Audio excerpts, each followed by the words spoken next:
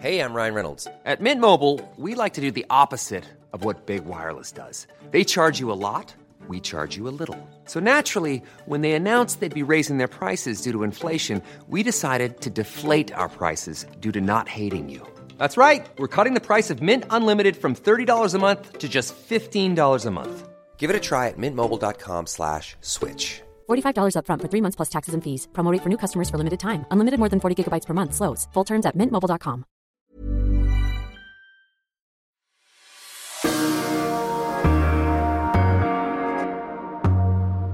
Hello, you're listening to Culture Call, a transatlantic conversation from the Financial Times. I'm Griselda Murray Brown in London. And I'm Lila Raptopoulos in New York. Coming up on today's episode. I'm sure there's people around the world who are watching these protests and destruction of old Southern or white power structure symbols, and they're just waiting for it to be over so that they can go get a haircut, just waiting to return back to a sense of normal. And that is what this moment is really about. There truly will be no return to normal. So many people weren't feeling normal. There wasn't a normal in the first place.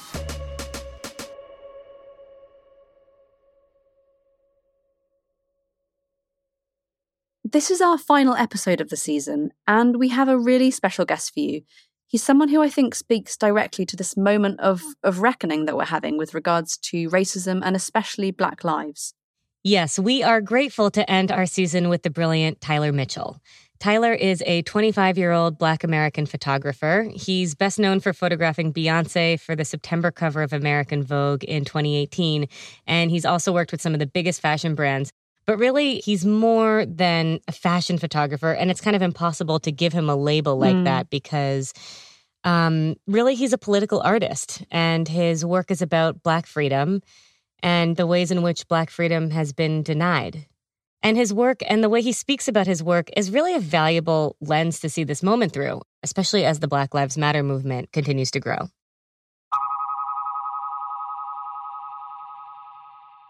Before we listen to my conversation with Tyler, Lila, I feel like we should take a moment just to think about what's been happening since our last episode and kind of talk it through a bit. I mean, you're in Brooklyn right now, in one of the centers of this protest movement. What have the past couple of weeks been like? You know, Grizz, it's been kind of profound to have gone from what has felt like one of the most historic moments of my lifetime, just a pandemic, to then another one of the most historic moments of my lifetime is like this movement. It feels like the world has completely changed again, and one has created space for another. And over these past few weeks, it feels like we're in the start of what could be the next civil rights movement. I don't know. As you said, I live in Brooklyn, and it's been so much to process. I've been attending protests. I've never seen police like that, seemingly militarized, in riot gear and holding batons and in a row and sort of, they call it kettling people, sort of pushing people into different areas. And it's scary, and it can be quite enraging to see like police brutality in protests against police brutality. Yeah. But then on the other side, I've also never felt New York so full of camaraderie and kindness. Like there's protesters sharing hand sanitizer and free water and dancing in the streets, and cars that have been stuck for, 20 minutes because protesters have taken over main thoroughways that are like beeping in solidarity. Wow. Yesterday, I did this bike ride with my sister and brother-in-law and my niece, Athena. And she's 4 years old, and she was sitting in her little carrier behind my sister. And a guy came up to her with a microphone connected to a speaker on his bike, and she said, "No justice." And this huge adult movement responded, taking this little girl's voice, like, seriously. No justice. No peace. No justice. No peace. No justice. No peace. And I just felt a little more hopeful for the world that she'll grow up in.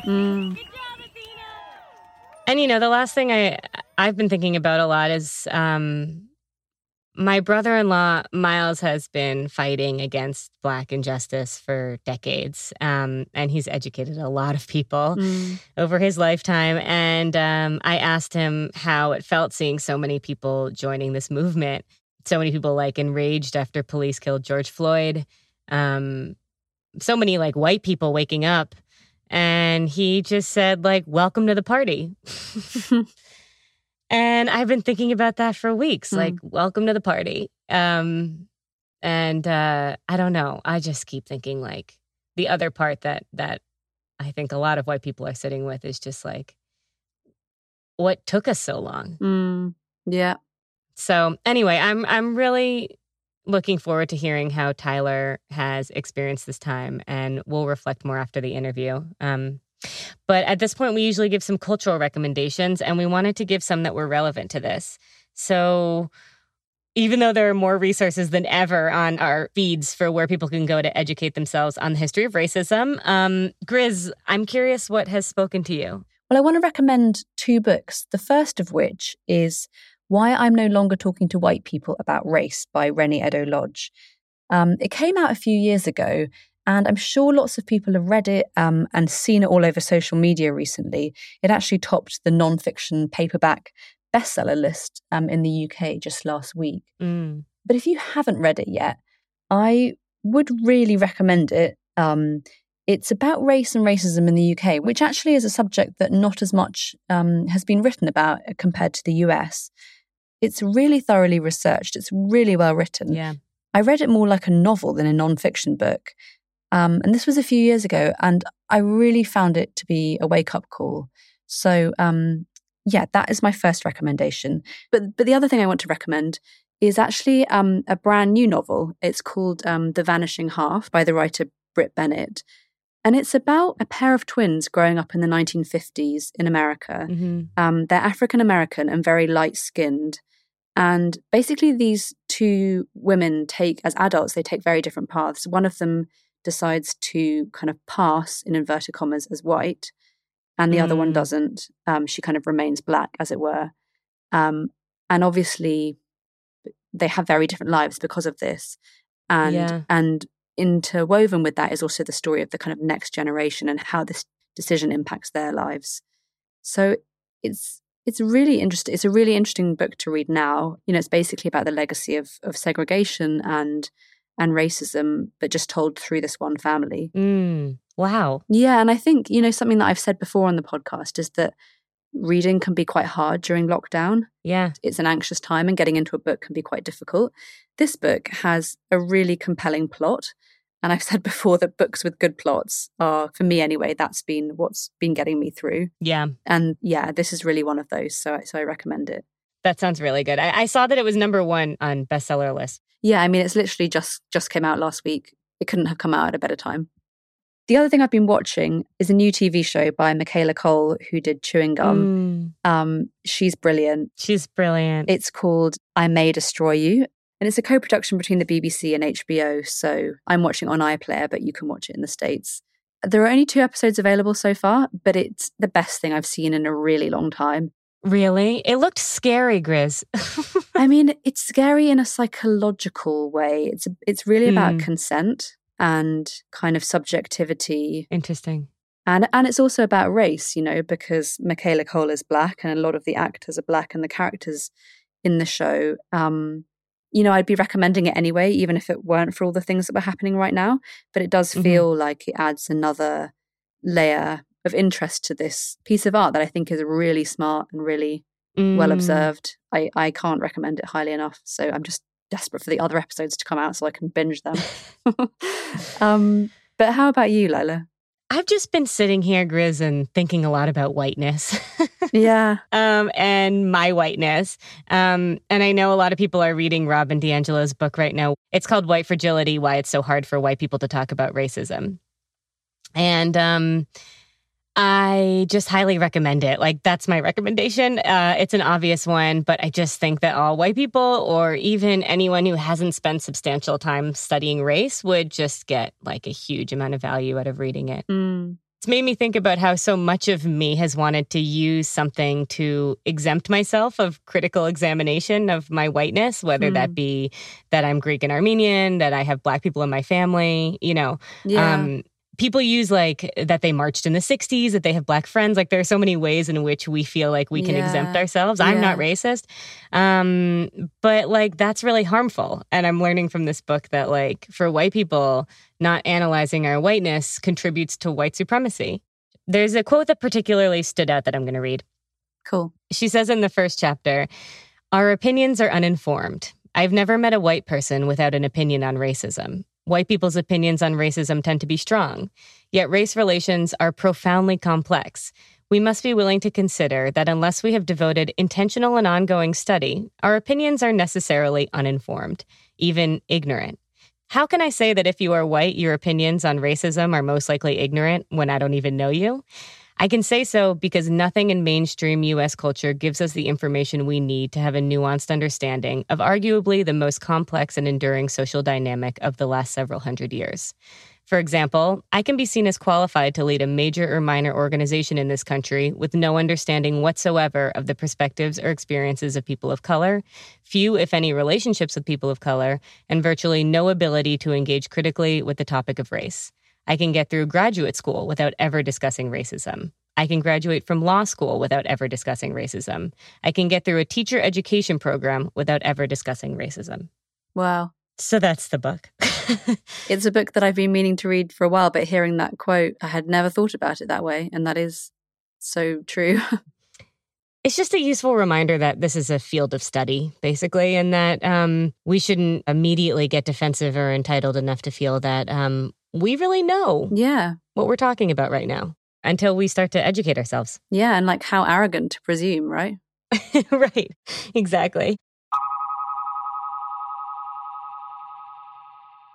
Grizz, tell me about Tyler Mitchell. Well, he's most famous for photographing Beyoncé for the cover of Vogue. Mm-hmm. But as you said at the top, he's not just a fashion photographer. His most recent project is called I Can Make You Feel Good. It was on show at the International Center of Photography in New York just before lockdown. And there's also a book that's coming out next month. And this project includes photographs of beautiful young Black people, some of whom are his friends and his peers. And they're often in parks and in meadows and just, you know, enjoying being outside, enjoying being with each other. Mm-hmm. And Tyler describes this kind of work as like a Black utopia. You just have to look at his photographs to see that he's pushing culture forward, which is, of course, the lens we use when we have people on the show, like who's pushing culture forward. But in your mind, what is Tyler doing specifically that's pushing culture forward?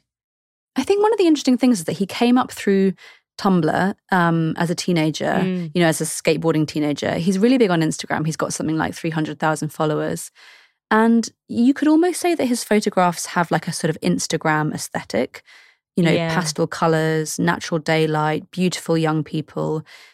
And that's not at all to delegitimize them. You know, that's actually the point that he's making. He's saying, in a sense, that we're so used to seeing images like this of young white bodies kind of moving through space. And, you know, there's a whole history of art that's basically depicting white people's leisure time. That's true. But by putting Black people in these scenarios, he's doing something very, you know, it immediately changes. He's doing something very different and very political. He's making a point about Blackness and about freedom and about the limits of freedom, I think. So you initially spoke to Tyler at the beginning of May, which, of course, was a different time. Lockdown was in full force. We were still scared of going to the supermarket. Yeah. Crucially, it was also before police killed George Floyd, before the protests had ignited. It was also 5 days before the video came out of 3 white men killing Ahmaud Arbery, who was on a jog near his home in Glynn County, Georgia. Yeah, so that conversation in May, you know, what Tyler says still feels extremely relevant. But, you know, people might have noticed that this episode is going out a few days later than normal. And that's because we wanted to check in with Tyler. You know, I wanted to speak to him one more time and to see how he's processing everything. So what you'll hear is the initial conversation I had with him and then the call that I had with him just now. And I'm really glad that we had this chance to call him back. Also, just before we start, still in my head what a privilege this is to be able to talk to an artist whose work focuses around Black bodies, like before this movement started and also in the midst of it. It's just, we're really grateful for his time. Yeah, we really are. I should say before we listen to the interview that Tyler and I were both recording from our homes, as ever. So you can hear the sound of trains passing by his window in Brooklyn where he lives. Cool. So yeah, here's our first conversation. This was in early May. Back then the protest hadn't started, and lockdown and the limitations of being in lockdown were really at the top of people's minds.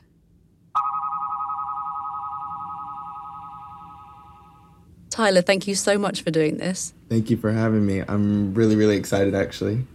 I want to ask you about how you started out as a photographer, but I just wanted to spend a bit of time first thinking about I Can Make You Feel Good, the book that you're about to bring out. Yeah. Before we spoke, I was just going back and looking at those images, and I was really struck by them. So these are images of kind of young Black men and women hanging out in parks, lovers maybe holding each other, kind of touching each other, just doing normal things that young people do in the summertime. But now, of course, we're not hanging out in parks and doing those things. And so there's a kind of real poignancy to those pictures now. And I wonder whether, were you to kind of look back on them, as I'm sure you've been doing in recent weeks, whether that feels different. Oh, for sure. I mean, I really miss making images outside on that level, and also just like the fun in them.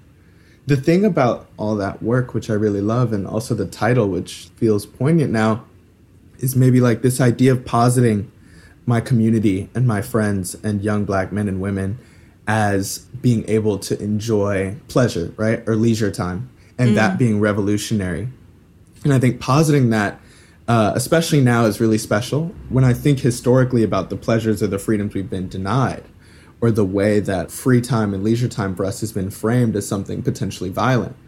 I think about Tamir Rice, who was killed, at the age of 12, when, he was playing in a park in his neighborhood with a toy pellet gun. So just this idea and this cultural framework, but also this global framework now, I Can Make You Feel Good, which is about making images that kind of set us free. Yeah. Definitely very relevant. Yeah, I mean, there's so much kind of joy and freedom and also intimacy in those pictures. And I've read before that you've kind of described what you're depicting as a self-contained Black utopia. Yeah, no, I always say that because I like leaning into the sense of play that the images give. But then there's this other side, right? Because I guess by making those images, which appropriate or use or subvert conventional ideas of American suburban fun, I'm using fabrics like Southern red gingham, which is a fabric I grew up with at picnics in Georgia. By using those symbols, I almost feel that I'm also saying that this level of pleasure or freedom with the current state of things, if you place my images against the background of what's going on globally, is unattainable, which I think is interesting. It's like this semi-sweet idea of like, we really do want to have fun on this level. Yeah. And also this idea of like framing a photograph and then having someone have to look at it through a frame and through glass, I find really interesting, because then you're setting up your image as a fantasy.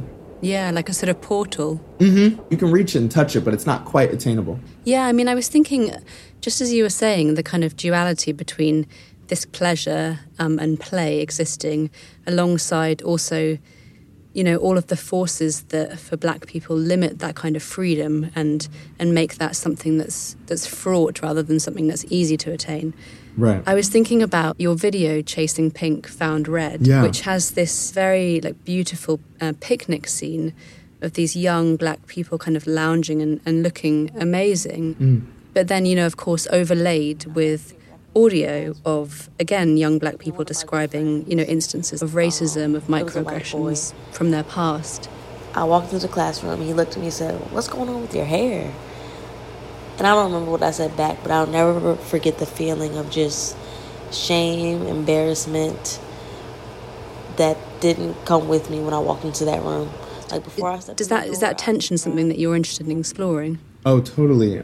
There's this great Kerry James Marshall quote where he started making these love paintings. They were called vignettes, and they were glitter ridden. And if you know Kerry's work, you would know that before this, he was making all these paintings about the Black Panthers. They were very dark in color. And I believe at the time they weren't selling. People weren't really responding to them. They found them too overtly political. They found them too strong in their themes about blackness and identity. They weren't relevant to the like art historical canon at that time, quote unquote.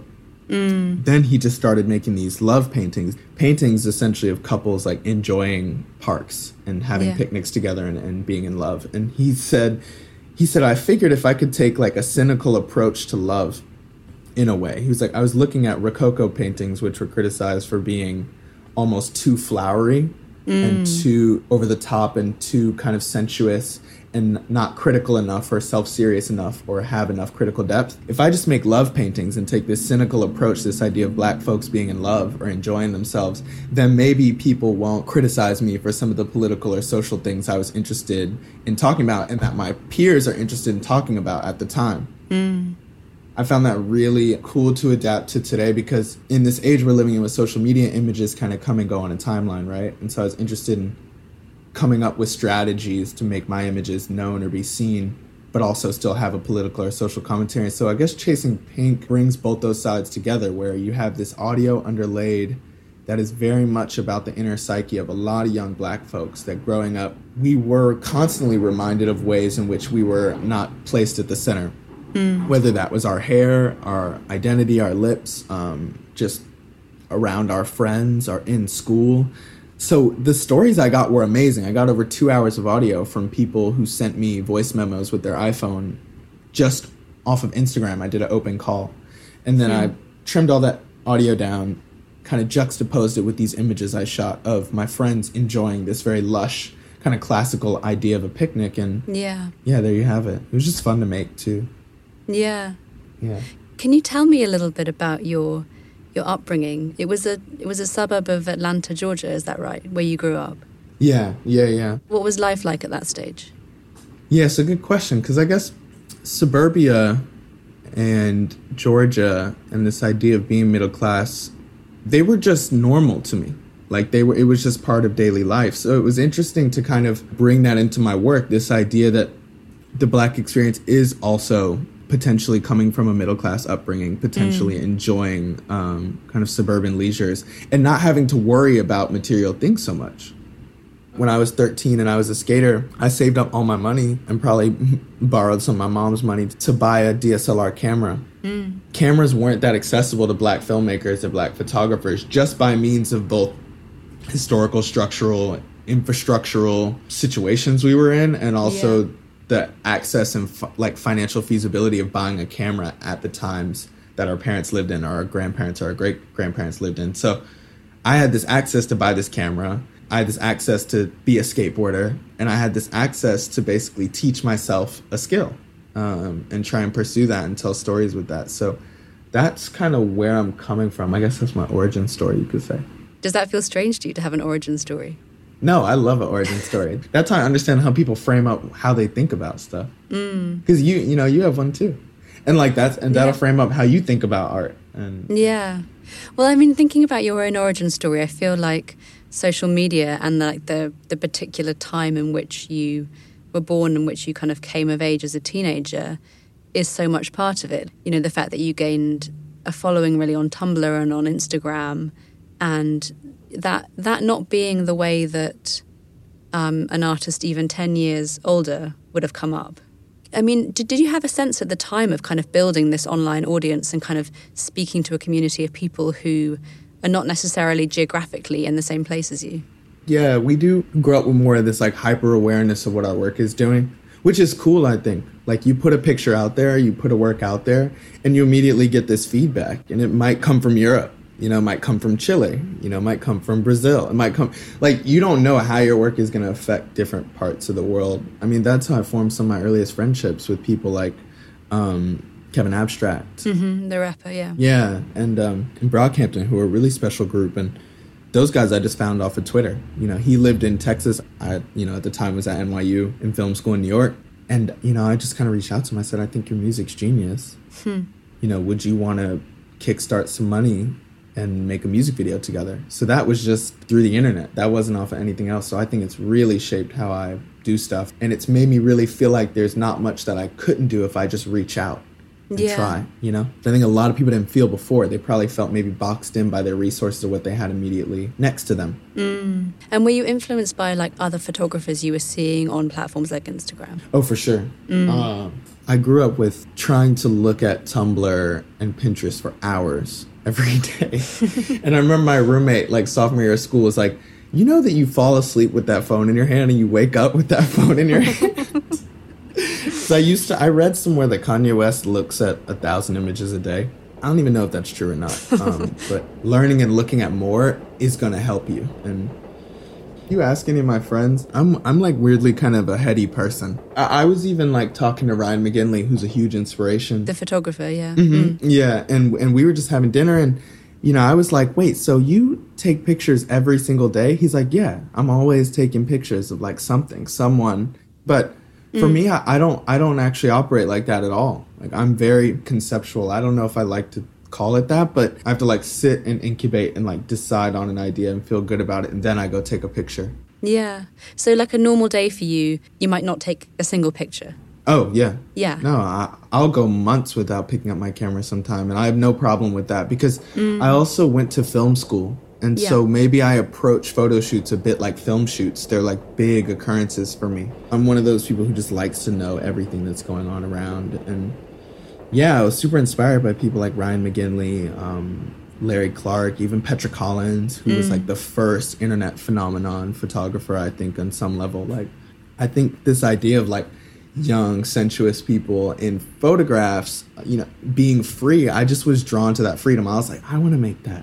They look cool and they're being free, and that level of freedom is what I want on some level, because maybe psychically I was denied it. You know, I was told by my mother, oh, if you wear that hoodie out the house, be careful how you're perceived.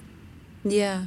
I mean, one of the interesting things about, you know, places like Pinterest and Instagram is also that you just get this range of images from across time as well as across space. So you can look at like an old painting next to a photograph that's been taken in your city on that day. Yeah. And so I think that's kind of interesting as well as a kind of influence, because it's very ahistorical and it's just like kind of quite cut and paste in that kind of aesthetic. Yeah, literally. I think it's so cool. Yeah. I think it's so cool. I read that you, that when you were applying to NYU to study film, that you submitted a short like horror film, which was filmed in your parents' house. And I was thinking, like, that's an interesting influence as well. I mean, was horror like a genre that you were into at the time? I don't know why I wanted to make that horror film. I guess I thought that's what like a serious filmmaker is supposed to do. I also was just like cooped up with a friend in the house, and we were just looking at movies, and we were like, that's really cool, you know. I think part of creating stuff is being a child and being kind of a sponge and being like, you know, I don't know what that means, but on some subconscious level, that hits me. You know, we were watching movies in the house, and we were watching how the drawers were moving and all this paranormal activity was going on in the house. And we were like, what if we tried to recreate that? And so sometimes creativity is also just like seeing things. It hits you on a gut level, and you're like, I want to try that. And so the horror movie was like me trying to be like a filmmaker, not just a skate filmer kind of and so sometimes it's like, I also do want to be kind of tried to be taken seriously, because, you know, that's an uphill battle too. And did you find that at NYU? You know, because it's very prestigious where you studied film and who you studied with. Did you have a sense of like, I want to do this seriously, I want to be taken seriously as a filmmaker or as an image maker? Oh, for sure. I got there. I was probably too serious. I thought I was going to be like the worst in the whole school in a way. I thought I was going to get there and have no idea what I was doing. And all these kids were going to probably have like, you know, Steven Spielberg as their dad. Or why did you think that? Because it was NYU. I don't know. Because it was just the top school. It was like the best schools. It's like they're going to all have their own cameras, and they're going to have all this great equipment. They're going to have made these serious, deep, artistic short films. And I haven't made a serious film. I'm just a skateboard filmmaker. So I had imposter syndrome, I think. Got there, and turns out I wasn't too bad. You know, I wasn't. I mean, well, there's an understatement. So it wasn't long after NYU that you really hit the big time. You were 23 when you know, most famously shot Beyonce's portrait for the cover of the September issue of American Vogue back in 2018. You were, I think, the youngest. You were the first black photographer to shoot the cover. One of the youngest. I think David Bailey was maybe a year younger. But I mean 23. Yeah. It's still it's young, and that was I guess a kind of career-defining moment for you. For sure. I just want to ask, how did you feel before you kind of walked into the room, before you walked into that shoot? Strangely calm. When Vogue called me, I remember feeling strangely ready for something like that. Just the way my career in photography was going. You're right, it happened really soon after NYU, and I was definitely really young, but I also was really concerned with a lot of things at once. And so it felt like the right moment to do a commission like that synthesized so much, that synthesized history, synthesized politics, synthesized culture, fashion, art, and music, of course. Like, I'd shot some pieces for The Fader, again with my friend Kevin Abstract, who at the time was growing in his own right as like a really talented, multi-dimensional artist. And then I moved on to do things like shooting Spike Lee for Office Magazine. I photographed Emma Gonzalez and the survivors of the Marjorie Stoneman Douglas Parkland shooting in Florida. So politics, and then my own autobiographical or personal work, which was kind of concerned with these ideas of young black men, black masculinity, and freedom for us. All of those things I was doing before. So when I got the call about the commission, I really, in a way, felt like, oh yeah, I am the person to do this. It's interesting that your photography straddles so many different things that sometimes we think of as having these kind of walls around them, like fashion photography, street photography, fine art photography. Yeah. And like you said earlier, you kind of don't see the differences there. You kind of, everything is connected. Yeah. It's not about those separate silos. No. Is that because you're interested in like the audience and who the audience is for your work? Definitely. There's a curator I just worked with, Isolde, Brielle Meyer. She always said, you know, you're very, and I never thought of it this way, I feel that you're a very audience aware artist. That's what she said. You're an audience aware artist. And I was always like, what does she mean by that? Am I like some like overly self-aware kind of? But actually, I think it just means that I'm interested in engaging people, and I'm interested in crossing cultural boundaries, and I'm more focused about how my work is hitting people on a gut level that maybe uses genre but rides above it. I wonder also if you're an audience-aware artist, to use that term, because you've been aware of having an audience from quite a young point in your kind of artistic evolution. Like, sure. when you're a photographer who's working online on social media, that is your audience. You know, you're not just working away in an attic room by yourself for no one to ever see your work, you know, as per the olden days. Yeah, that's a good point, because I think everyone has a twofold relationship with social media, and like that's its own conversation. But I guess just being a young person now, everyone's kind of aware of that. Everyone to some degree has an audience. Everyone has an Instagram TV show, or everyone has a, you know, radio show. And it's so nice that I feel like, for me, yeah, I've been blessed with this like amazing audience from an early age. But anyone has an audience to some degree. And I really, really feel that niche is the new mass in that way. Because if you're speaking to the 1,000 people that really care about exactly what you're doing and everything you're doing, then I feel that's more important than speaking to 10,000 people that kind of half care. It's funny you hearing you talk about the kind of niche and the mass audience.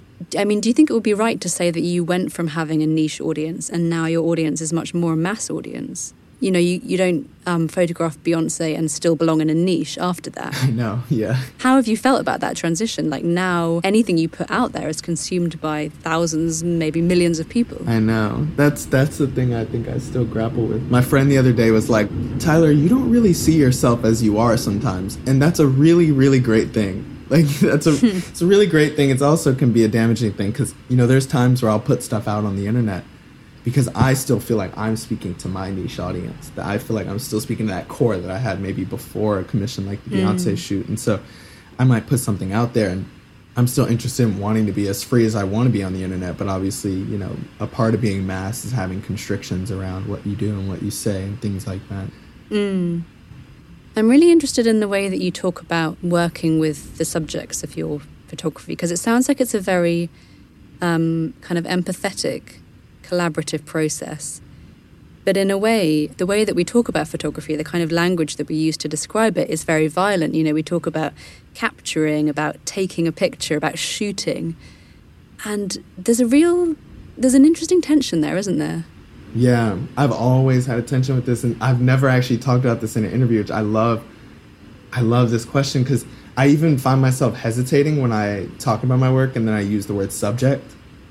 Because then there's like this relationship, right, of like you're the object to subject relationships, or like people to object relationships, or photographer to subject relationship, which feel more dominant or hierarchical, which I'm not at all interested in.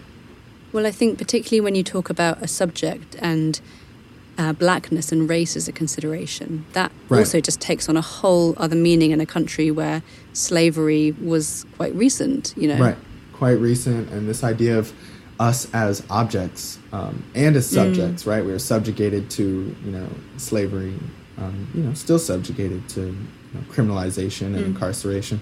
We were also considered objects, right? We were also considered legally 3/5 of a person. We would vote, and that would be 3/5 of a vote, right? So I have a weird relationship to those words. I love Annie Leibovitz's work, but I saw somewhere in an interview that somebody asked her, when you're doing your portrait sessions, what do you do to make your subjects feel comfortable? She said, why would I want to make my subjects feel comfortable?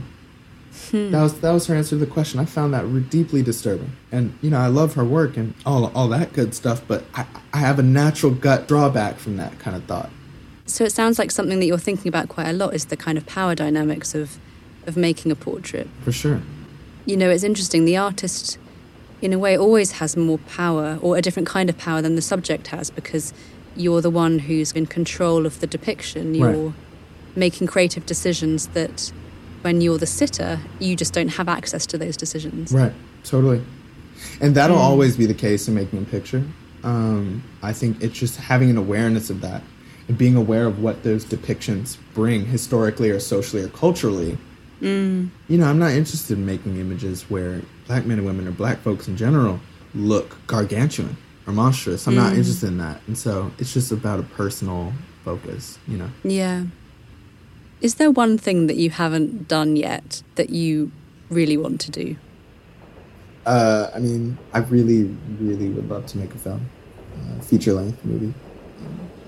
I moved up to New York with that whole idea, thinking I would come out a Hollywood director, whatever that means. So, I'd like to play in that field and see what happens. Let's see. Well, I look forward to the Tyler Mitchell first feature film. Tyler, thank you so much for talking to me. It's been great. Thank you. I really, really appreciated this. I'm so excited for it to come out.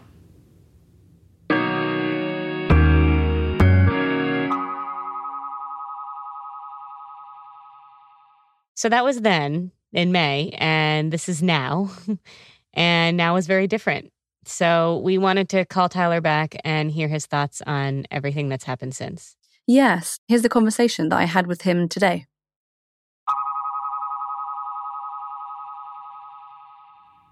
Tyler, hey. Hi, how are you? Yeah, I'm well, thanks. A lot has happened since we spoke. Yeah. I guess the first thing I want to ask you is just, how are you? I'm doing a lot better than I was probably last week or, days past. Yeah, it feels like the world has flipped upside down once again, in hopefully a really good way. But I'm doing a lot better these past few days. Last week I was really pretty dejected, sad and lost feeling. Yeah. And so now you're feeling a bit more hopeful about things? Yeah, I think a lot of the protests that I've been taking part in have felt really purposeful.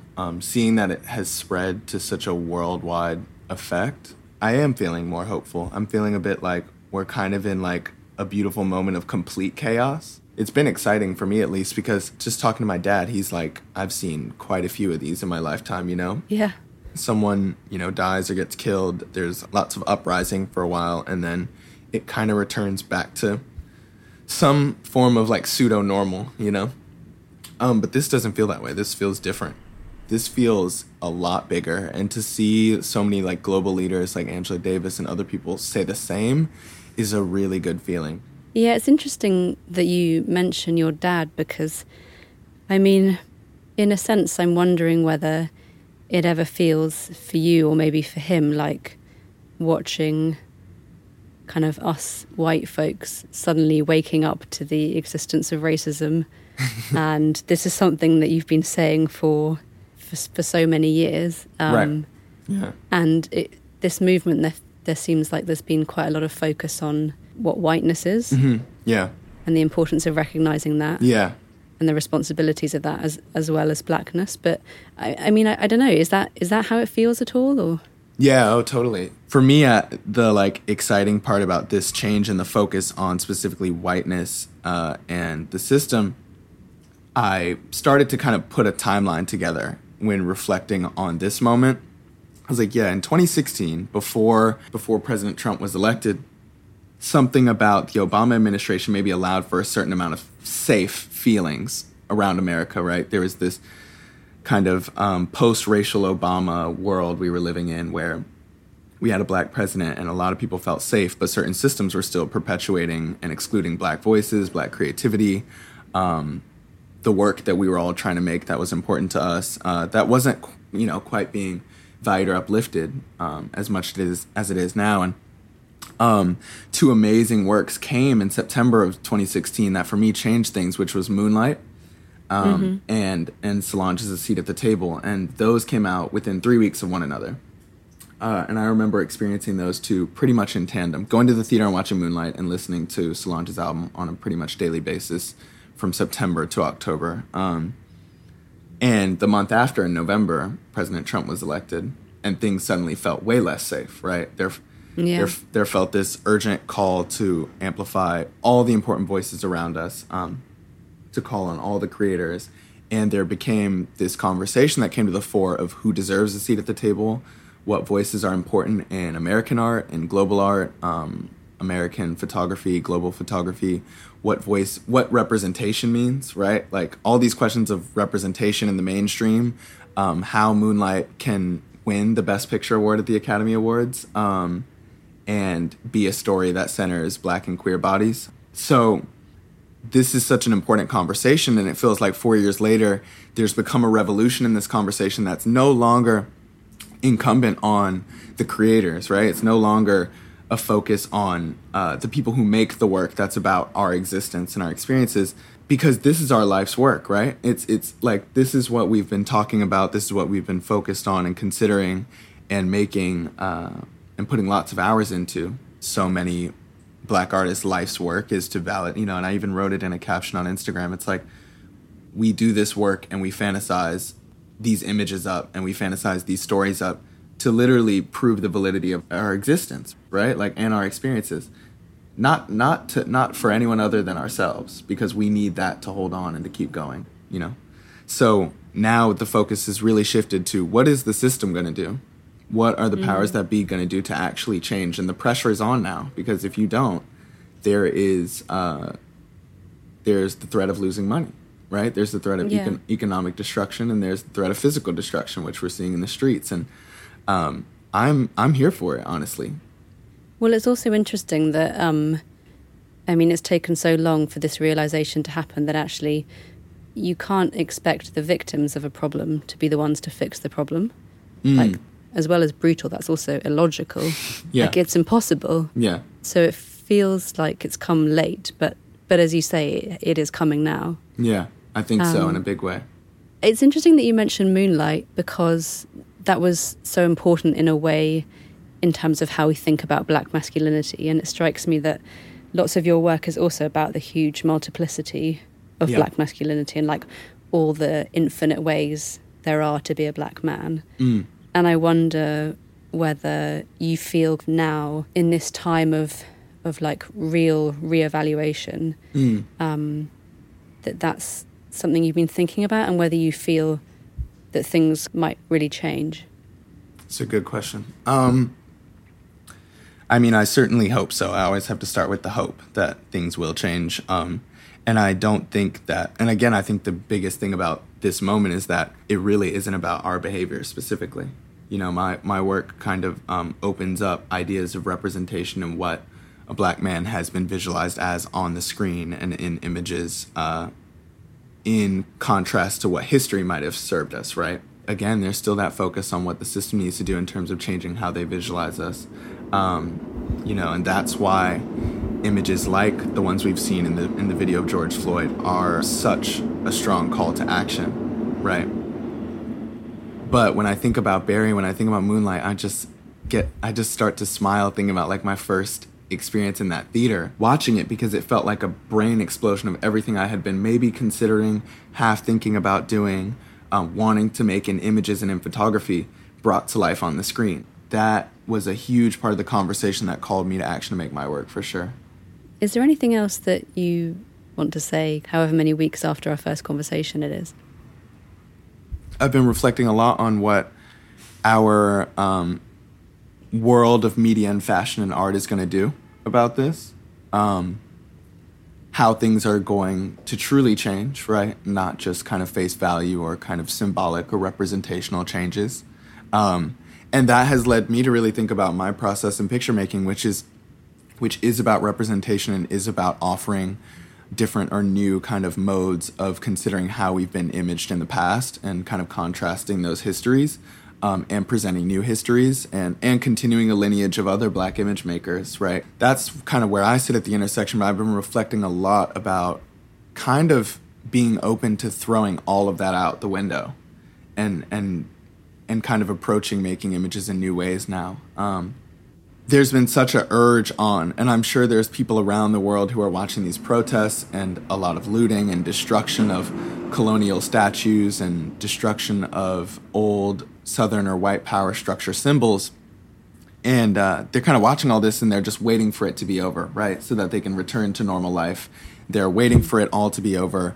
When is this all going to simmer down so I can kind of, I don't know, go get a haircut or go, anything that I want to do. And I think about all the people around our country and around the world who are kind of sitting, especially in the pandemic, which has, preceded this moment by about 3 months, just really eager and waiting to return back to a sense of normal. And my biggest thing that I've been considering thinking about is just that there truly will be no return to normal. There wasn't a normal in the first place, and that is what this moment is really about. And there wasn't a normal in the first place. So many people weren't feeling normal. And I've been reflecting on especially the really atypical experience I've had with the system, as it were, right? The system of magazines, the system of being commissioned as a photographer, the system of being able to live comfortably off of making work. I sit at a really interesting intersection where I find it important to kind of be the beacon and carry the torch into sadly unexplored waters.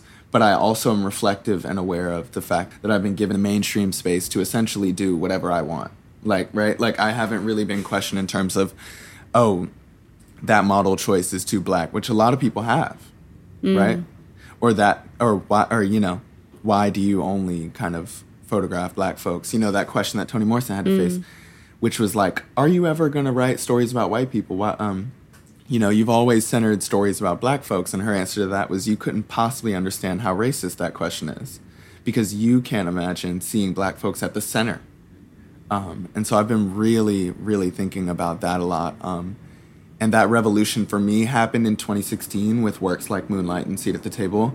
And I think it's happening again in a whole different way. I'm excited to see just how my approach to image making changes. Do you think it will change? I think so. I'm ready. I'm also young enough at my point where I'm ready to literally throw out everything that I've known to just change my process and change how I hopefully approach images. I'm considering everything. And I'm also being okay with not having arrived at any kind of answers or kind of genius epiphanies yet. One thing I've been really talking about is just how kind of interested or excited in seeing how far I can kind of push it.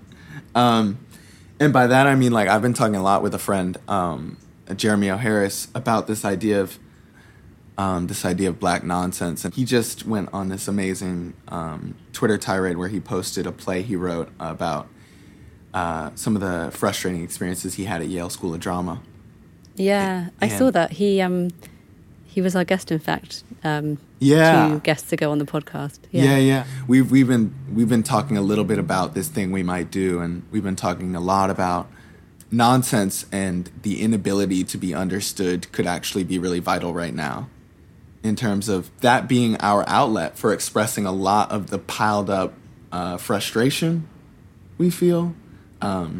response to the destruction and brutalization of our bodies that we're feeling right now and always. I love his approach to that. He has this like whole section in the play where he's really going in on this idea of like jazz, music, being intentionally unintelligible or being intentionally kind of incomprehensible, and that being the highest kind of elegate form of Black art, right? So I'm interested in like, what could an image be, or how could I take the platform of a commission and really break open the ideas of what it's been before and what it could be now.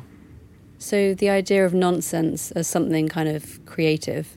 Freeing, right? Yeah. Because the last time we spoke, we touched a lot on these ideas of freedom, right? And what that looks like and how I'm kind of reusing these symbols from my past, from my suburban upbringing, reshuffling those, and also questioning the history of how we've been imaged, right? With pieces like Idyllic Space, like with pieces like Chasing Pink Found Red. But what does it mean to throw out all those symbols that have been sold to us a little bit altogether, right? And completely make nonsense? And how can that... Because I do think it is important for an artist to exemplify freedom. So can nonsense be a form of freedom? We were talking about Dadaism and how even Duchamp, I'm like looking at his autobiography right behind me. Those folks were so interested in making a whole lot of nonsense. Like, I love that energy. Let's see where it goes. Well, Tyler, thank you so much for speaking to me again. Thank you so much for having me. Really glad to be able to come back and reflect.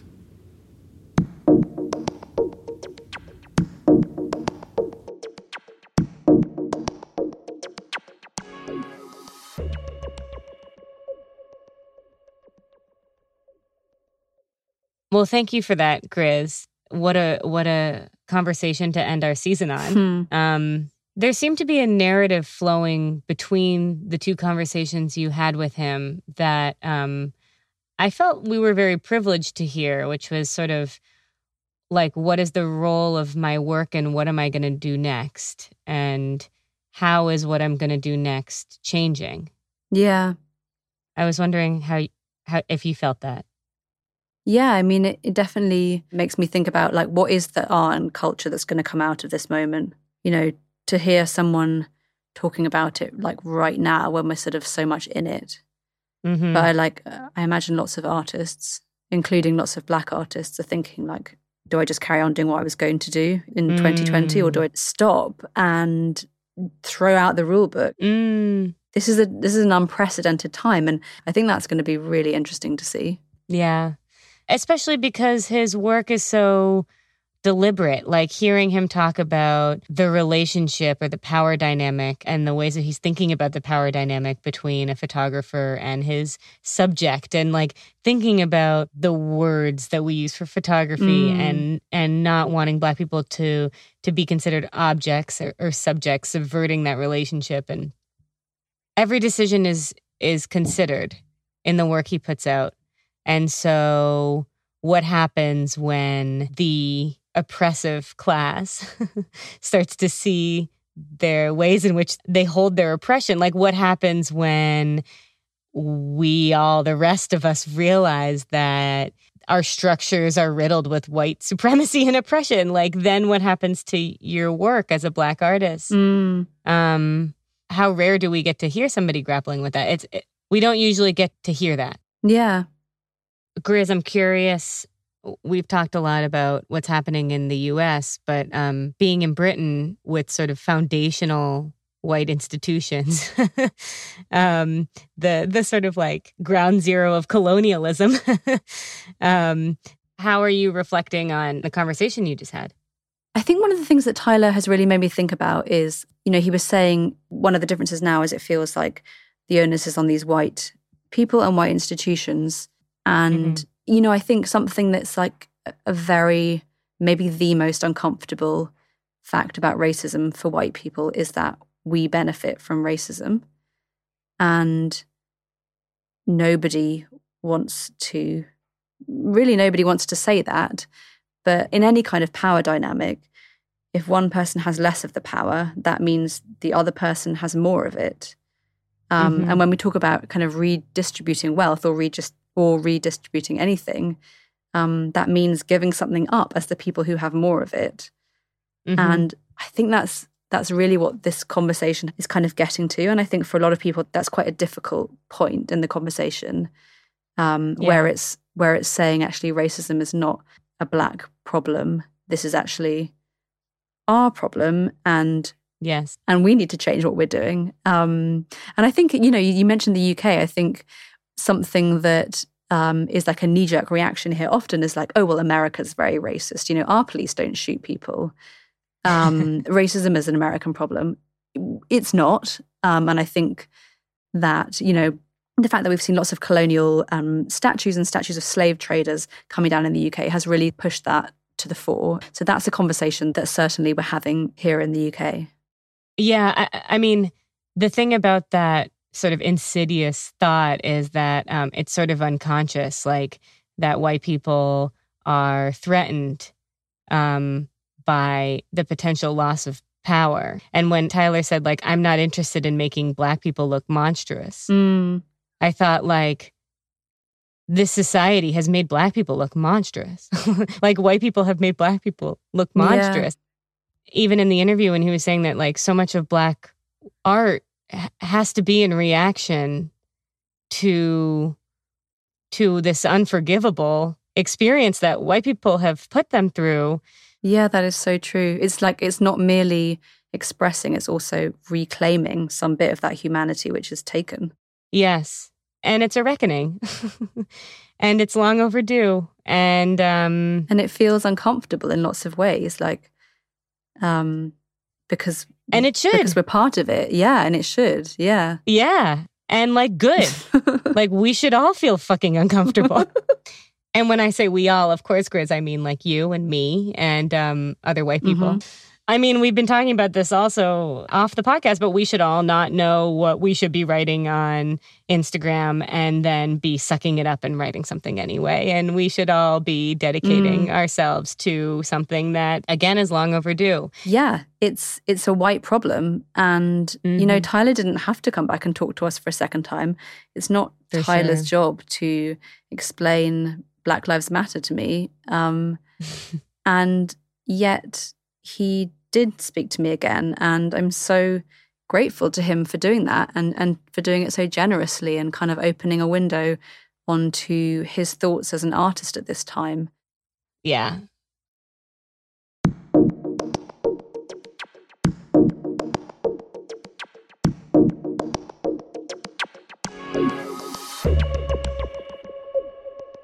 We're almost at the end of the episode, and as you'll know if you listen to the last few episodes, we've been asking you guys for your recommendations of what to watch on Netflix and other streaming platforms.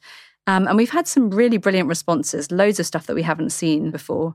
We've published that list on ft.com, and it's free to read, and we've put the link in our show notes. And we've also angled some of the recommendations around the Black Lives Matter movement. Also, before we go, we just want to take a moment to thank all of our listeners for an extremely rewarding and very expanding season of Culture Call. We have loved getting to know you and being able to explore culture through one of the most historic moments of our lifetime. It has really helped us through, and it's really been a massive privilege. Yeah, this season has been great to work on. I mean, I didn't think I would enjoy it as much, being in a home studio surrounded by duvets and the yelling at your husband. Yeah. And me getting trapped in a closet. The closet was a high point. Yeah. For you. A low point for me. I'm just really going to miss you while you're on maternity leave. And I am so in awe of you for going through all of this while also being extremely pregnant. Your baby is so lucky to have you as a mom. Lila, you are actually going to make me cry. You promised you wouldn't. I know. I'm sorry. And my American earnestness is coming out. No, I love your American earnestness. So yeah, I mean, I'm gonna have a baby. It's gonna happen. Lila, what are you going to be doing when we're not doing this? I am going to take some time off, Grizz, in solidarity with your childbirth. I think that's the first thing I'm going to do. I am going to be writing and doing my other jobs at the FT, and I will still be on the internet sharing what I'm watching and reading and what listeners are watching and reading and all that. All that said, We will be back with a new season in a few months. We will have a host of new guests. We will have a revolving chair of temporary co-hosts from around the FT and beyond. So please stay subscribed, and we can't wait to see you soon. Yeah, and I'm going to be a listener. I can't wait. Grizz, do you want to start the credits for one last time? Okay, here goes.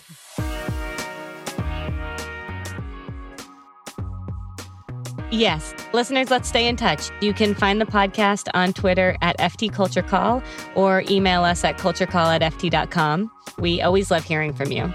We are also on Instagram at Lila Rapp and at Griselda Murray Brown. If you've enjoyed the show, share the podcast with your friends and make sure they're subscribed ahead of our next season. You can also, as always, leave a review on Apple Podcasts to support the show. We've been, as ever, Lila Raptopoulos and Griselda Murray Brown. Culture Call is produced by Lena Prestwood, with special thanks to our colleagues Breen Turner, Oluwakemi Aladesuyi, Cheryl Brumley, Mark Filipino, Renee Kaplan, and Amy Keene. And the music this season has been composed by Fatum and Tristan Cassell Delavoir. Is that it?